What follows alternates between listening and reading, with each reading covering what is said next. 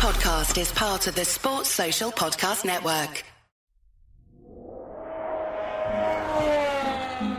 G'day, it's James Baldwin here, welcoming you to another episode of Oz F1, Australia's favourite Formula One podcast, as we review the Brazilian Grand Prix, which turned out to be, well, at least the second half of the race, the best race, at least according to me, of 2019.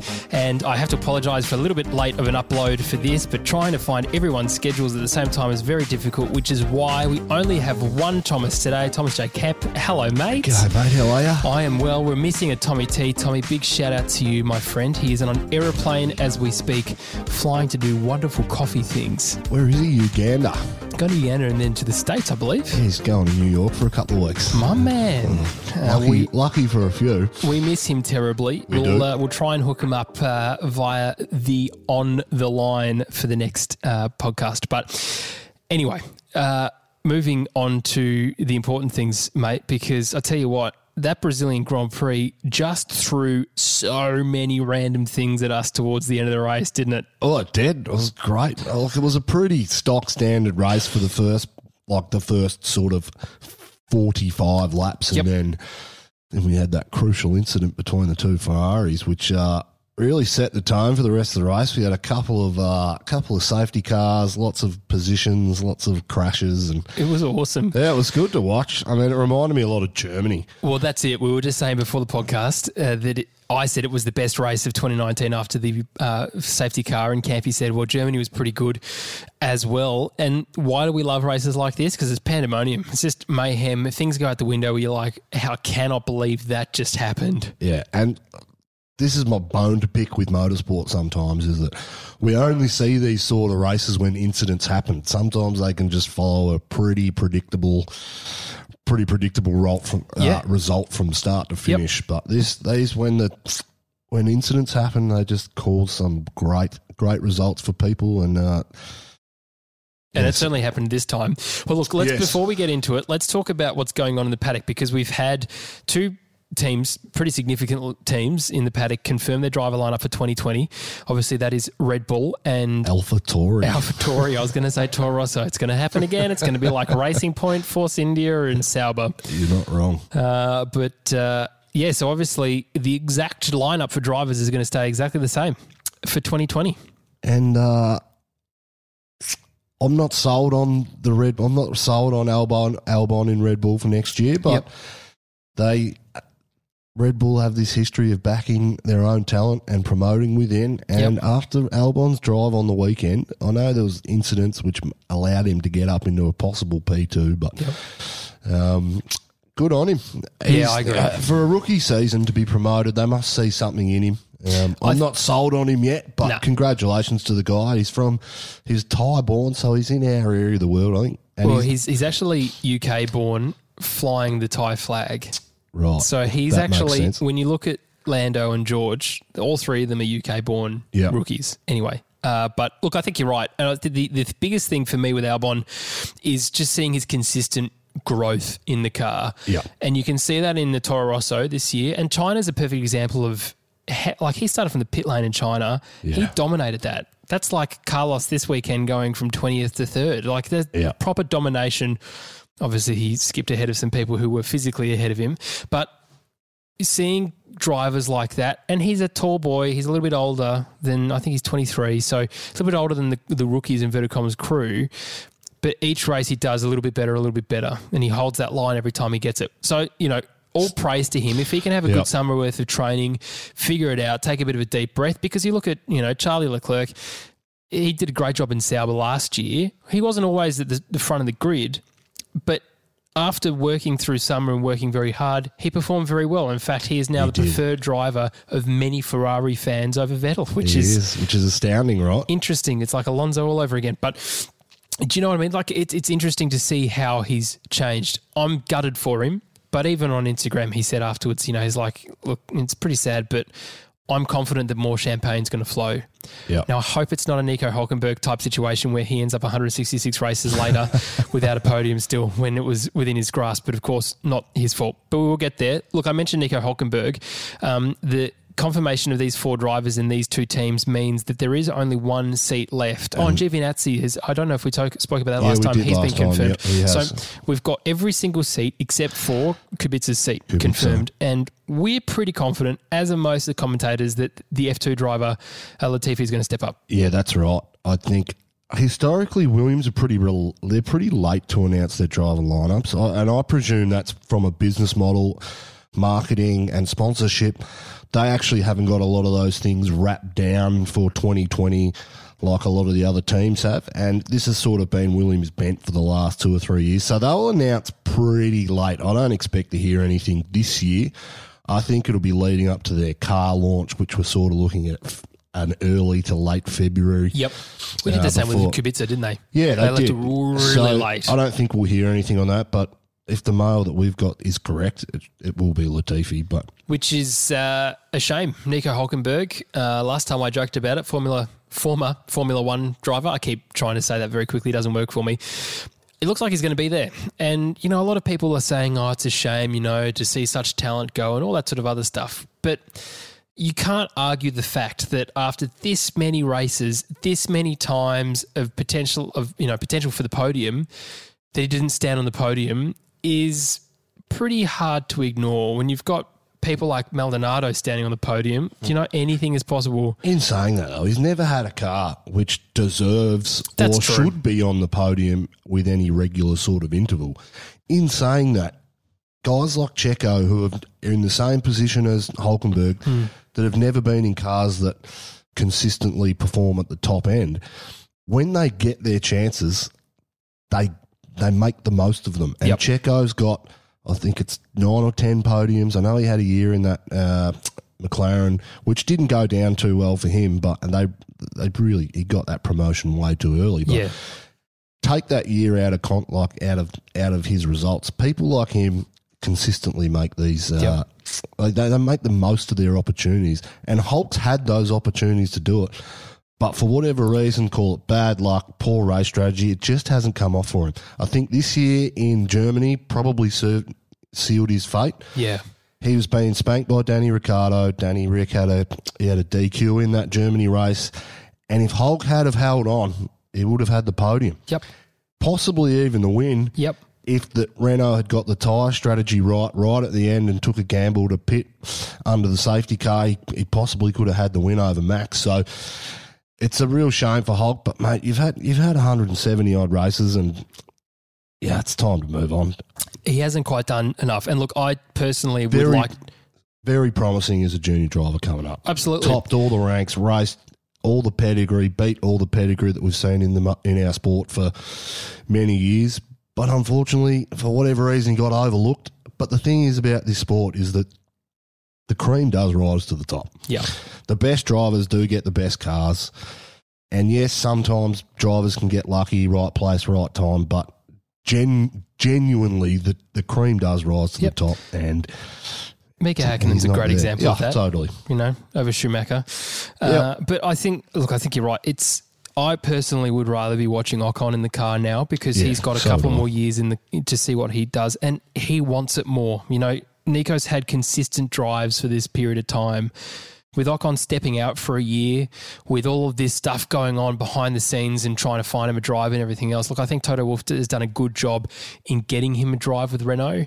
I think, and let's be honest, it's probably him who's managed to help secure that deal. Yep. We know how much of an operator he is. But what I really want to say is that as much as it's annoying, and I was wrong last podcast, by the way, you were right. Max didn't win with Ocon. I was looking at a different result sheet. I do apologise. But stuff like Ocon taking a risk and being an idiot and unlapping himself, causing, that's stupid. But you know what? Incidents like that cause good watching. They do. So from a fan point of view, I'd actually much rather to see that than Nico. And we love to see it.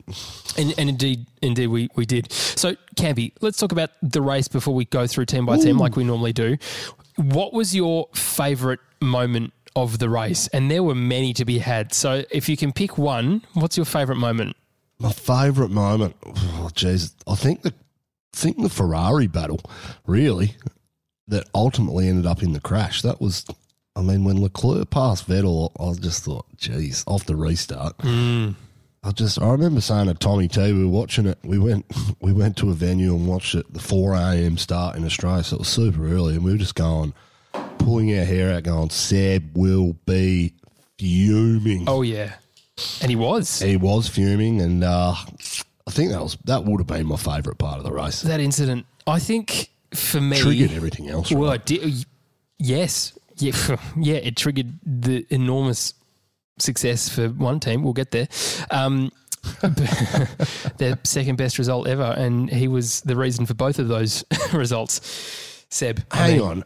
No, sorry, I just remembered. Go on. There was a safety car because Valtteri, that's right, and that's what caused the gap to close so much. So this was going to be my favourite moment of the race, is the thing that we've been saying all year, Mercedes cannot follow other cars properly. The issue with Valtteri's car was an oil consumption issue, but at the time it looked like he was overheating because he was following cars. And that's what they were saying on the commentary as well. It was like, he's overheating. Look at the smoke coming out of this car. I'm surprised he didn't pull into the pits, to be honest, because they called it really 3 corners later. Yep. No, you're not wrong. Do you know what I mean? Like it's like pouring smoke out the back coming, and that is a straight that is going uphill, so there's more pressure on the motor. Sorry, the internal combustion unit, the ICU. Yeah. That caused a whole bunch of things. Anyway, so that moment for me, and my favourite part of it is that he actually did the right thing because he drove it as far as he could down to an escape road thinking there won't be a safety car. It'll just be nice and easy. They can push it back. No, because everyone's like, oh, well, look, he's done the gentlemanly thing, of which Valtteri, we can't argue, is a gentleman in this sport. Yep. Driven it down over a lot of bumps. It looked like he went forward driving for a bit. And, Martin Brundle was like, yeah, well, he's done the right thing. And then the safety car flags come out, or the signs, and everyone's like, oh, safety car. And everyone starts pitting, and it was just mayhem. I was shocked we got a safety car in the first place. Yeah, it's the biggest decision the racing director has made since races ago. I think the stewards have had a stinker this weekend. Yep. I think all through this race they made some poor decisions, in my opinion. They had a good run though. Danny Rick v Magnussen at the start. I think, look, there was one angle that made it look bad for Danny Rick, but Danny Rick's on board. I was like, yeah, Kevin probably should have given a bit more room there. And anyone else, let's be honest, if it was Checo or Stroll, different story. Hulkenberg, anyone else in that mid-pack would have given room, even Grosjean. Yeah. But we know that K-Mag, and fair enough, he's a nice enough guy apparently out of the car, but in the car he's a dickhead. Anyway, I didn't say that. I don't think the stewards got it right this weekend. I think it would have been a very different race if they'd just called a virtual safety car to get... Yes. But to pull an actual safety car out for what happened wasn't like there was lots of carbon fibre on the track. Not at that incident, it wasn't. The next one there was. But that was the part of the race where it all happened, really, wasn't it? That decision ultimately created what we saw for the rest of the race. Otherwise, it would have been a pretty standard... stock standard boring race. Yeah. Well, anyway. We had it's a 71-lap race, that's important to remember because we're going to come to talk about Ferrari a little bit later on. Who was your driver of the race, Campy? Max. He just managed it from the front, under pressure. Didn't he? Especially with Lewis. That little battle with Lewis at the end. Ooh, Maxi boy. The thing that shocked me about Max is that pit stop they had. Red Bull pulled a 1.84 second pit stop out when... World record. It was great to see. And then Williams released Kubica unsafely, which really hindered Max Verstappen's whole pit stop. Yep. Which allowed Hamilton to get back in front. What shocked me was how quickly Max got past Lewis. I don't think Lewis was expecting it. There was talk on the radio that we heard about 3 laps later that there was a problem with his overtake button on and it wasn't working. But I was still shocked to see how quickly that Red Bull mowed down Lewis Hamilton's Mercedes on that straight. And you knew Max wanted this. Oh, yeah. He was so hungry for this win. So hungry. Yeah, and it was good to say. I think he controlled the race from, to pass Hamilton on track after the, if you looked on paper. No fault of his own. If you looked on paper, he got first in qualifying. Yep. and then he got first in the race. Yep. Pretty boring. If you actually go through what happened in the race, it was phenomenal. A phenomenal race by him. And at the start too, just quickly. Yeah, sure. Hamilton came on the road and said, Max is going for it. He's not managing. He's not doing a pace. He is going as quick and as hard as we can. And that's what we want to see. They ultimately left Ferrari behind them in their wake, and there was nothing Valtteri could do to get past them. But Max and Lewis put on a massive gap to Seb before it all. Yep. The carnage came back in, and Ferrari stuffed up their pit stops, which we will get to. But, mate, that's what we want to see in F1. We want to see these drivers get out the front and go fast. The favourite team on the day? I'm going to go first. I think Red Bull for me, best team on the day, just in terms of managing everything that was going on. I think you're and right. Especially, if everything didn't happen the way that Albon wanted it to, they would have 1-2. Potentially a 1-2-3 Honda. I was going to say, Dietrich would have been super excited at one the stage. Honda rep would have just lost his mind. He would have imploded with joy. He cried last time Max got came first to the Honda engine. Imagine all three. How good is that for a bit of marketing that they had nothing to do with? Yeah, really. Yeah, true. But 1, 2, 3 in the Brazilian Grand Prix. I know Lewis would want to have had the race win and everything, but part of me wants to believe that he would have gone, that would actually be good for the sport as well. Maybe I'll just stay in fourth. He's not like that. No, I know, but he's not. I'd like to think that at some point some racing drivers have that bigger view, but of course they don't in the car. What about you, mate? Who's your driver? Oh, look, I think I think Albon did a great job to stay where he was, but you can't go past Max. Just that, and you mentioned it, but the specific incident with Williams coming out of that pit stop, as he got past, and he was literally like, "Are you kidding? Like, get out of my way!" Whoever released Kubica is such a twat, because if you look at what's going, it's like he's already lapped us once. We might as well let him go past because we know he's going to go past again, and potential anyway. Just a joke of a human, whoever that person is. They're way too competitive for their own good. And Red Bull, big shout out. 2 sub 2 second pit stops for Max throughout the race. 1.84 and 1.9, I think the other one was. Incredible.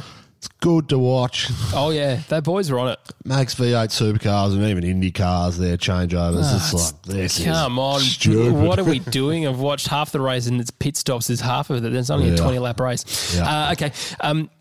F1 driver we've spoken about, but on my notes here it says, which F1 driver do you think each other are? A couple of weeks ago said you're acting a lot like Lewis. I'm disappointed that I've read it out now, but I think we can both say that all right. this time around Tommy is Kimi Räikkönen from up until last weekend. He's MIA. He's a bit hungover. I can drink like Kimi, so you can. If you were to choose a Formula One driver that you were most like, who would it be? It's who I want to be like, not who I'm actually like, I think. Because sometimes I think I'm like K-Mag. All right, we'll go self-assessment, and then we'll go what I think. And then we'll go vice versa. Man, I think I'm probably... I'm going to make an absolute fool of myself here. I want to be like Daniel Ricciardo, but I'm not at all. I'm not that easygoing and naturally gifted. I have to work exceptionally hard to do the things that I do, which probably makes me more like Grosjean. Is that a self-assessment? And I still have failures, and Ericsson come and hits me when he was nowhere near me. I was actually going to say you were probably most like Grosjean.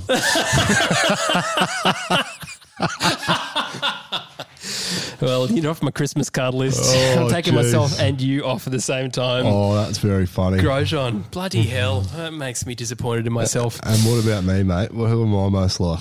I think you're like a little bit like Carlos Sainz, to be honest. I think you're just in a little bit of the background. You're just quietly achieving, and then somehow hours later you get promoted to third.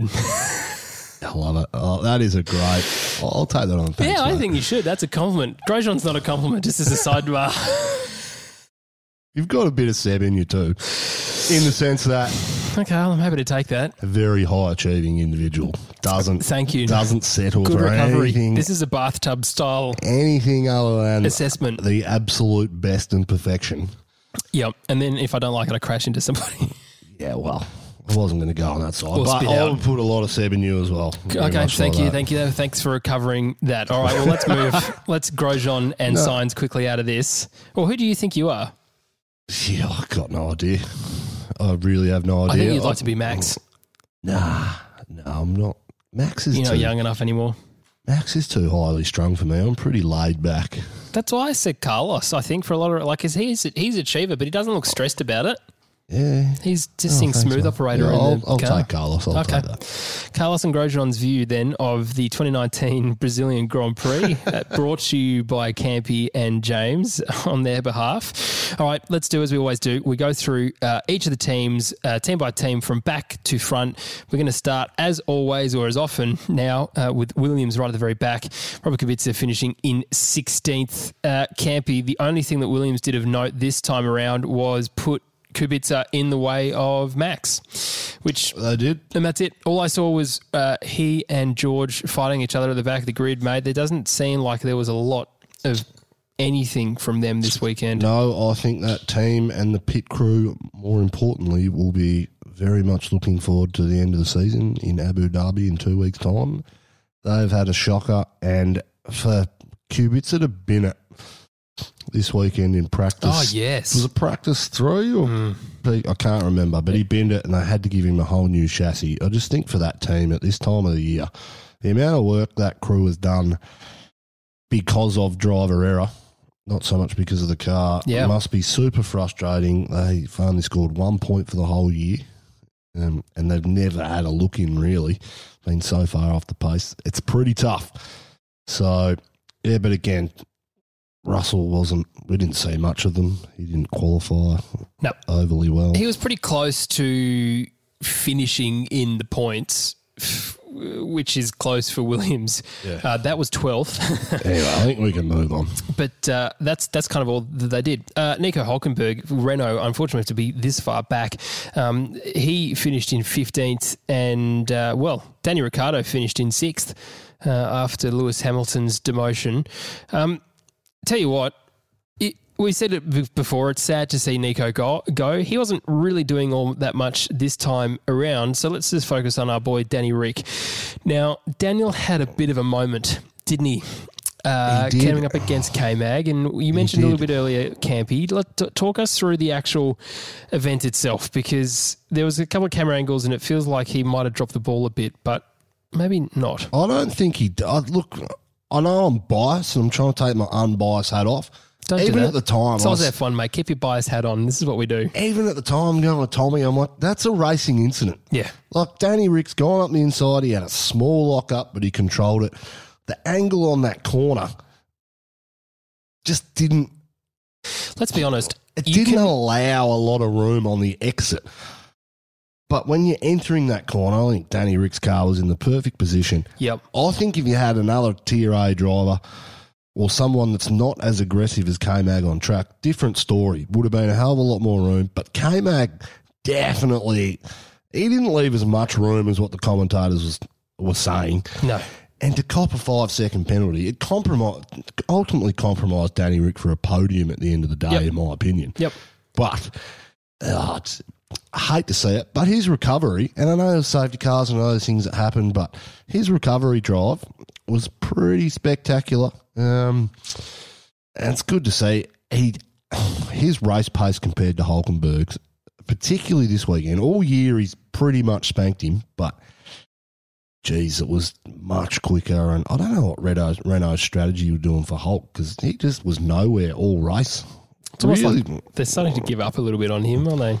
Which is a bit sad. You'd hope not, but no, he was nowhere all race.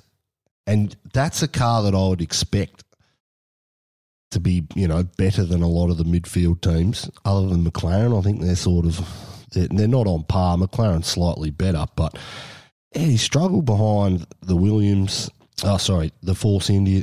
The Force Indias. The Racing Points. See, you're doing it as well. The Toro Rossos and the Hasses all weekend. And I just don't get it. Whereas Danny Rick can make those moves pretty spectacularly. So, and he did get a lot of luck with the safety cars. I mean, so did the podium drivers, really, other than Max. But we'll get to that later.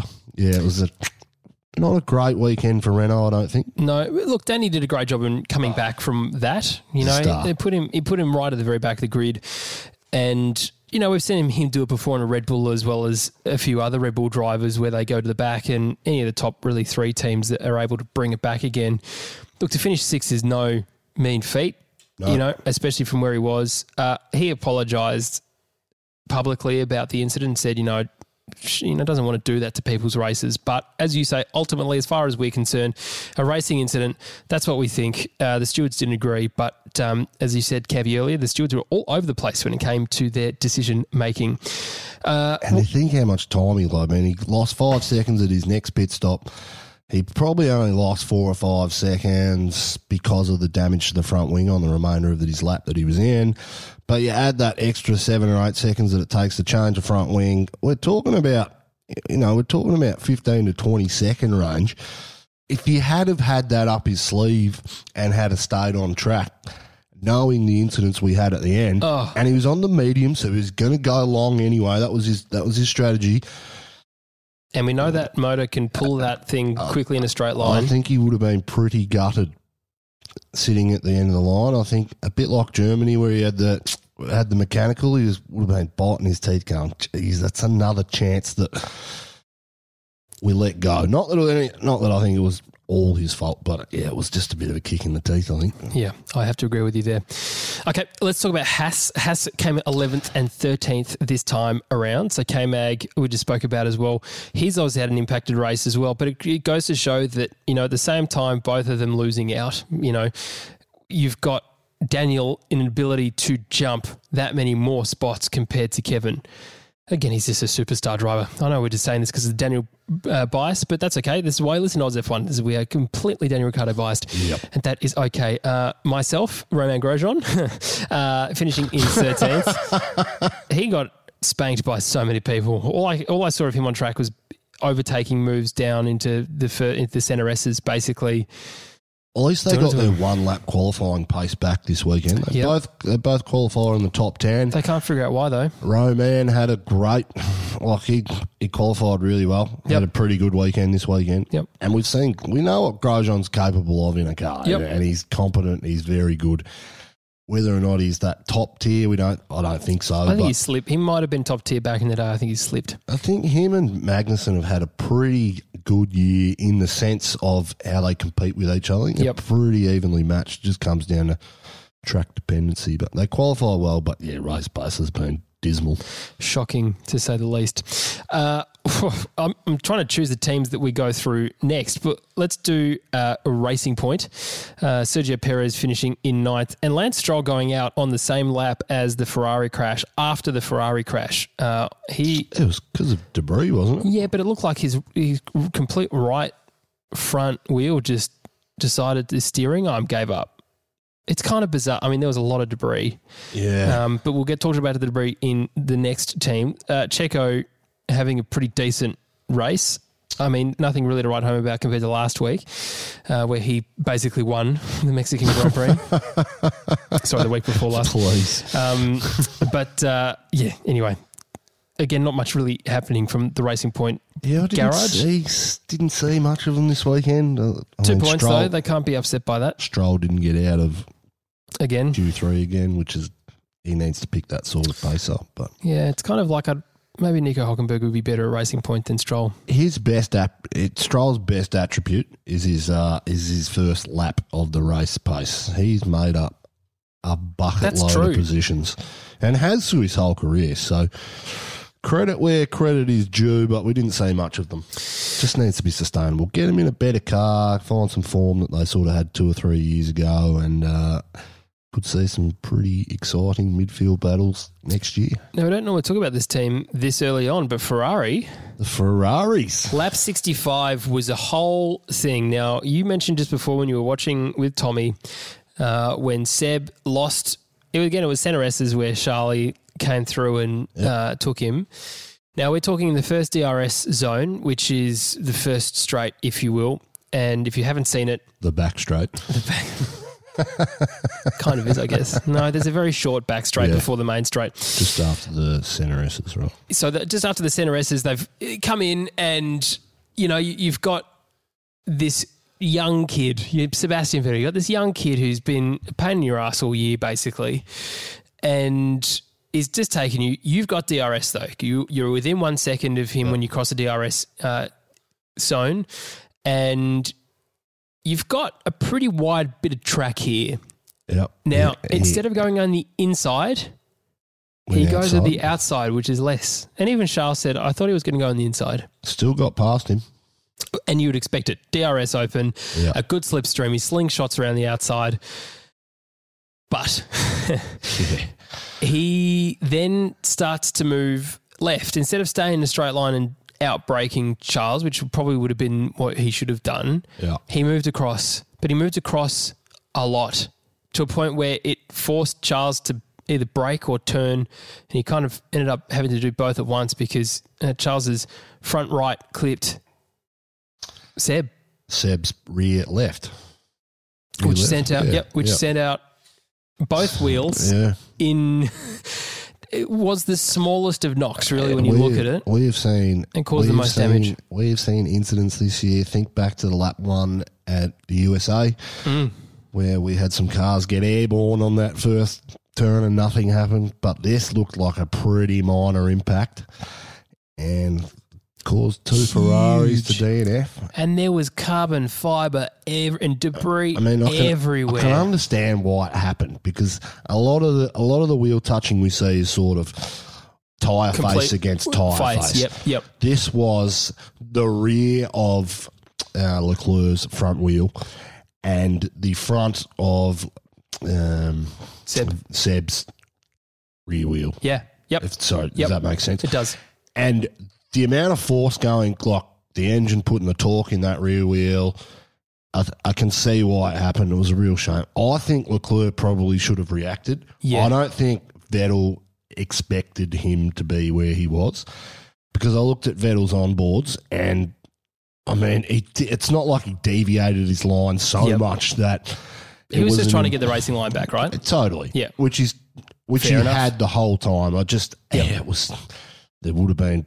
Seb would have had fire in his eyes after that overtaking to turn 1. So yeah, I would have loved to have been a fly on the wall in the Ferrari briefing room yesterday. I don't think it matters. They've thrown away another shot at a world championship and a constructors. So they're so good at it, though. At least they're consistent. Okay. Yes. Well, anyway, that's it. It's certainly caused an absolute mayhem for the rest of it, which is why we're talking about them back there. And I said just before, remember that there was 71 laps. So this happened lap 65. There was so much debris. It took them ages to clean this up. Yep. Now, when the safety car comes out, Lewis Hamilton is leading the race. 65, wasn't it? No, lap 65 is how many? They did 65 laps. So it was... When that incident happened. Yep. So you've got... So does that mean... When did Valtteri... 51. 51. You sure that's how it worked? Yeah, okay, all right. So you've got... This happens... I thought the Hamilton Albon incident happened on lap 65. Because then they had 3 laps of safety car to clean that up and then 2 laps to finish. No? There was no cleaning up of Hamilton and Albon. Beautiful. There was just a spin for Albon. So Hamilton's leading at this point when the safety car is called.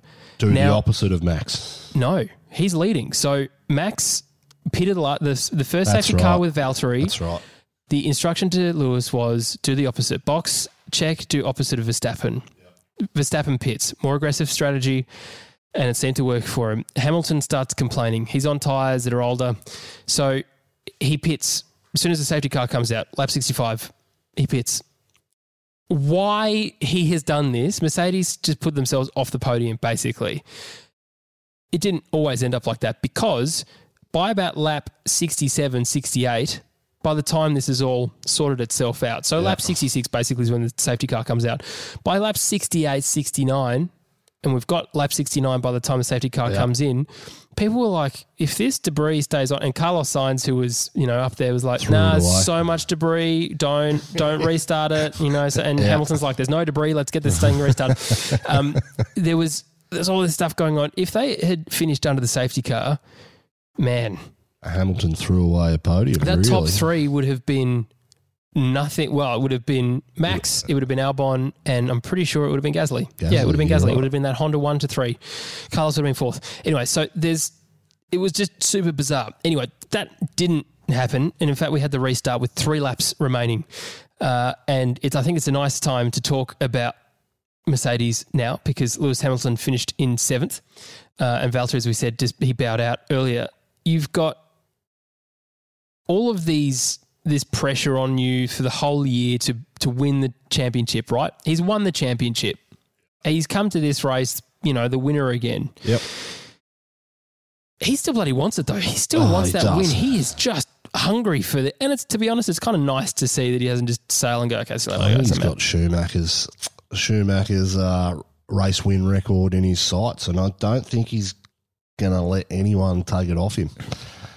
Watch out Valtteri next year and everyone else next year, depending on what happens with the cars. We don't know at this point with what summer testing is going to look like. Interesting, Toto had a week off this weekend too, wrapped up the drivers and the constructors championship, and he thought, I just need to spend some time with my family. So was it James Allison that was running the team this weekend? And I think they, up until that pit stop where they said do the opposite of Max, I think they had it pretty right.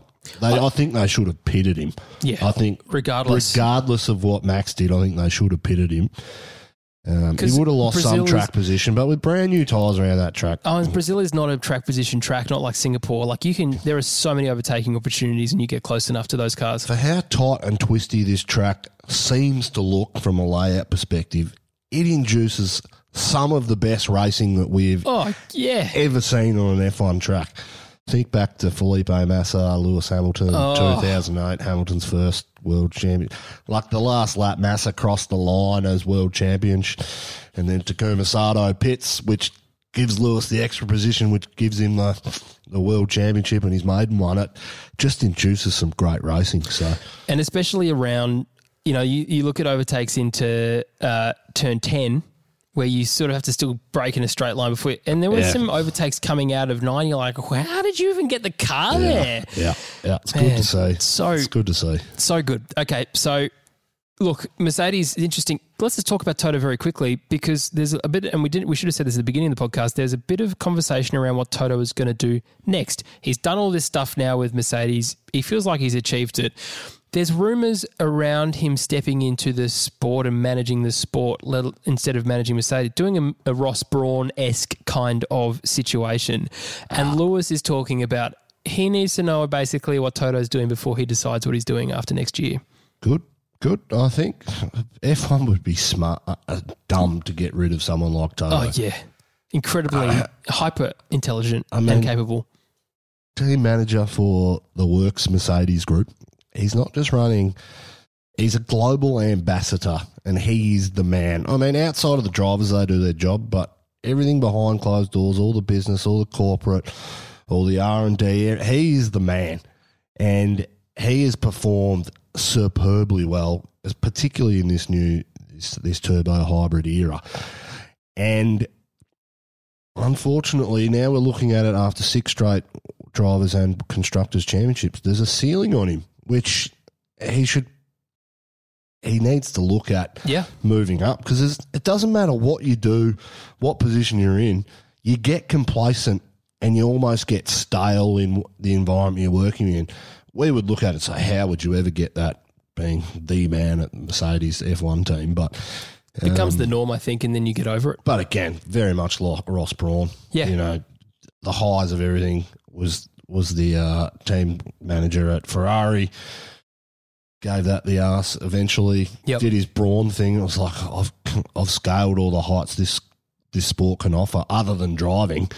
So I think it would be dumb for F1 to not take him. To not take him and not develop into a role. I mean, it'd be interesting to see when he does it. It would be interesting if the last year for him is the same last year for Lewis, and where Lewis, Ferrari's probably the only anywhere he's going to go. Imagine Lewis in Red Bull. Oh, does he go down the Zach Brown line and become, CEO of Mercedes worldwide? Well, they've just got a new CEO, haven't they? So you can always push one off. I don't know a lot about how much the Mercedes F1 team and Mercedes as a brand actually interact with each other and what that business model looks like either. So it'll be different come the new regulations, that's for sure. There'll be a lot of research being done. I think it will be. And even Mercedes have talked about F1 may not be a viable. Yeah, well, we were saying that, Renault, Mercedes haven't confirmed whether or not they're going to stay around. Interesting that Mercedes is now supplying McLaren back with Mercedes engines next in 2021. So, we could see Mercedes as an F1 race team decide to pull out, do the Renault, just do the engines. And go back to that relationship they had with McLaren. Yep. And we could see that too because, they haven't committed. So it's interesting to see what would happen. It's going to be, and if they don't commit, then Toto will definitely get employed by the F1 at somewhere. Yep. Interesting where Lewis goes. Whew, that's something to think about. Oh, let's talk about Alfa Romeo because, mate, they finished 4th and 5th. And I've just got a thing here, the constructors' points for Brazil. Red Bull got 25 points, and that was just Max. Yep. Alfa Romeo got 22 points. They're the second highest constructors' points, and then Toro Rosso with 19, along with McLaren at 19, Renault 8, Mercedes 6, and Racing Point 2. You would never have said this year that Alfa Romeo would have been the second highest points scoring team in a race. Yeah, look, let's just give it some perspective. Oh, we know this is a ridiculous race. There was a lot of incidents that happened in order for these race results. But good on them. Kimi came 4th, man. What an absolute star. We said at the end of last race that Kimi has awoken from his hangover and he's got it back together. He certainly did this time. He certainly did this weekend. Some good overtakes. Which is probably only the second race in this second half of the season that we've seen him perform. Giovinazzi was outstanding. Not as good as Kimi, but outstanding all race. They still would have had a double points finish regardless of some of the the incidents that we saw. So, yeah, good on them. That's good to see. It's really good to see. Almost as good as McLaren breaking an enormous drought for them. In fact, the last podium that they had was K-Mag. Back in 2013, 14? It's just a long time ago. At Hungary? It was, it's been over 2,000 days. Yeah. And a lot of races. And it was awarded after the race. So Lewis Hamilton crossed the line in 3rd.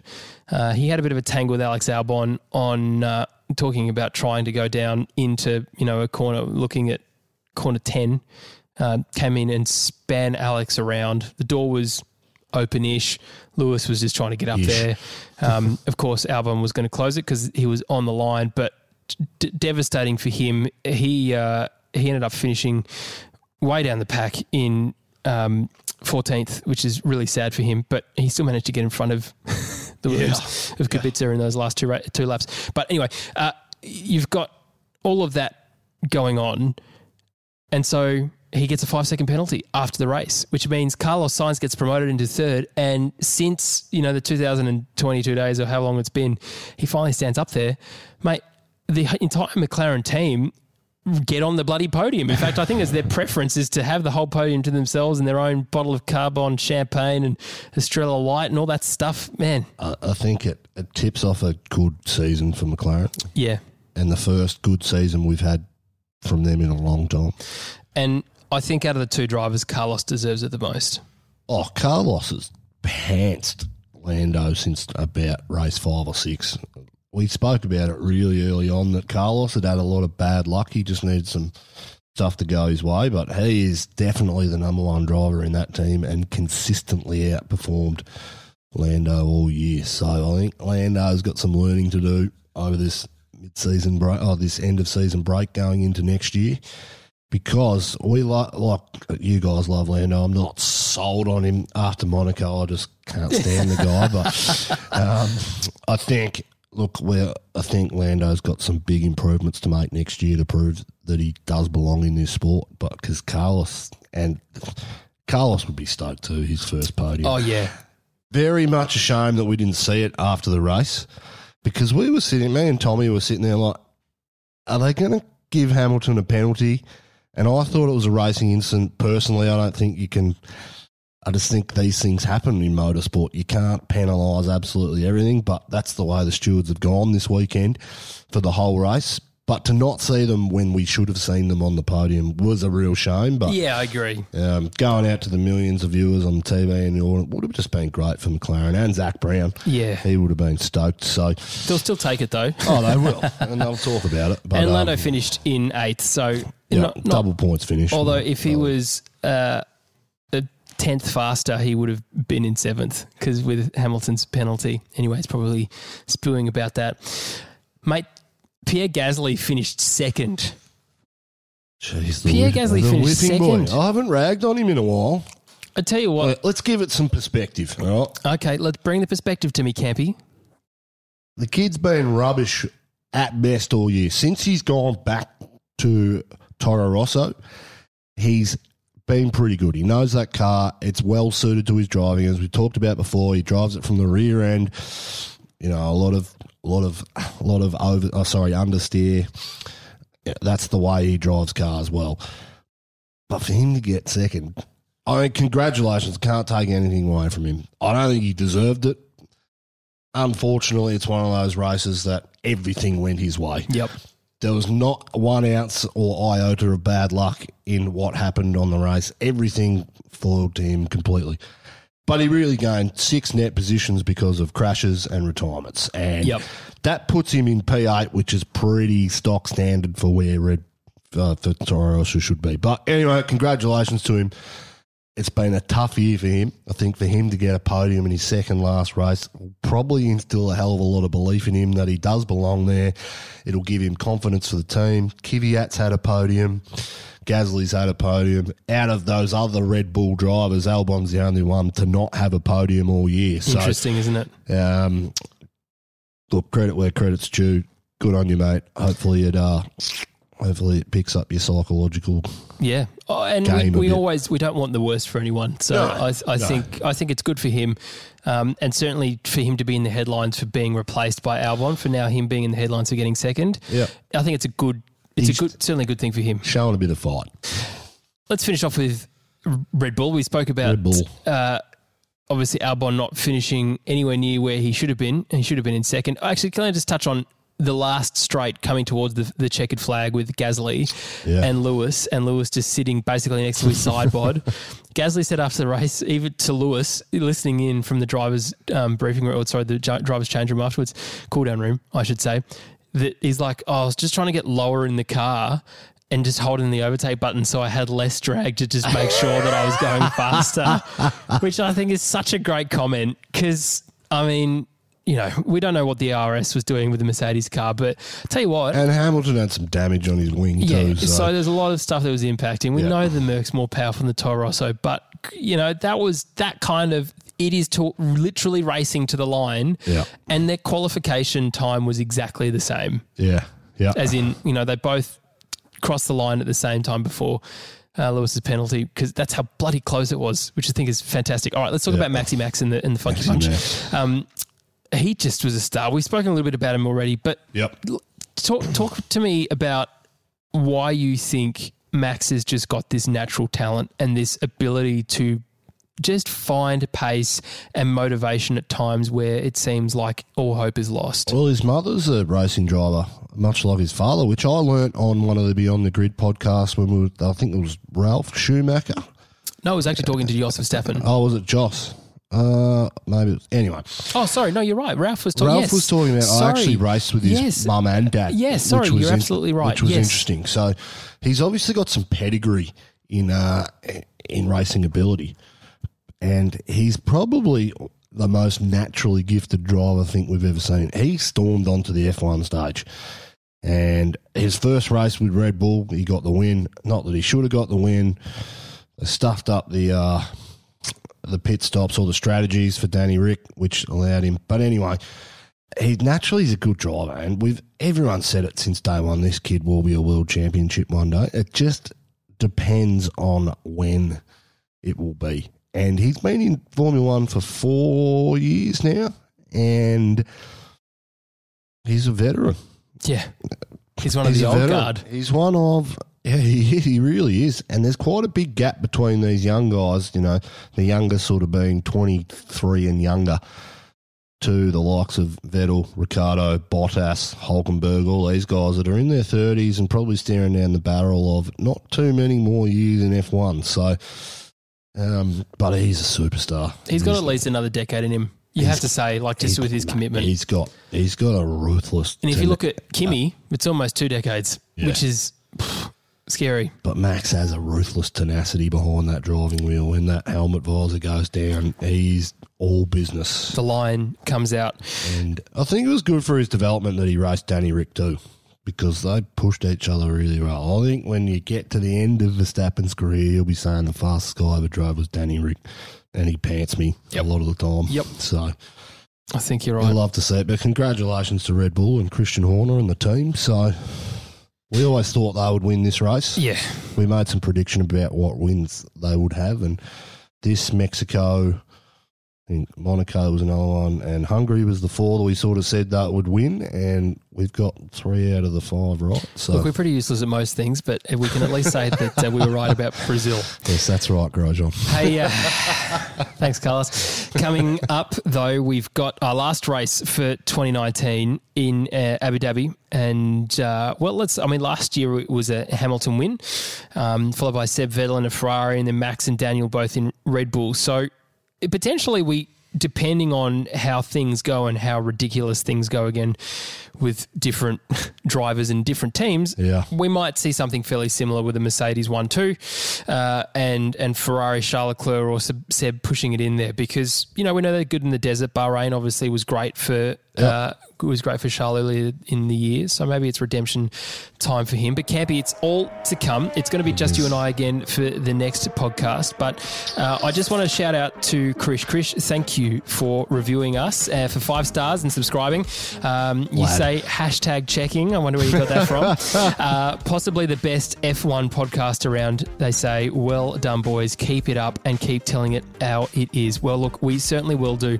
If you haven't already, please subscribe like Krish and many, many other people. Wherever you're listening in the world, we just want to say thank you for taking the time to do that and for taking the time to subscribe and leave a review. If you haven't done so already, we would really appreciate it. Campy, I'm looking forward to the last race, although a bit sad for 2019 to come to a close. But again, Tommy T, we miss you, mate. We hope you have a wonderful time wherever you are at. Absolutely. And the same for you, wherever you're listening. Thank you, and we will see you next time.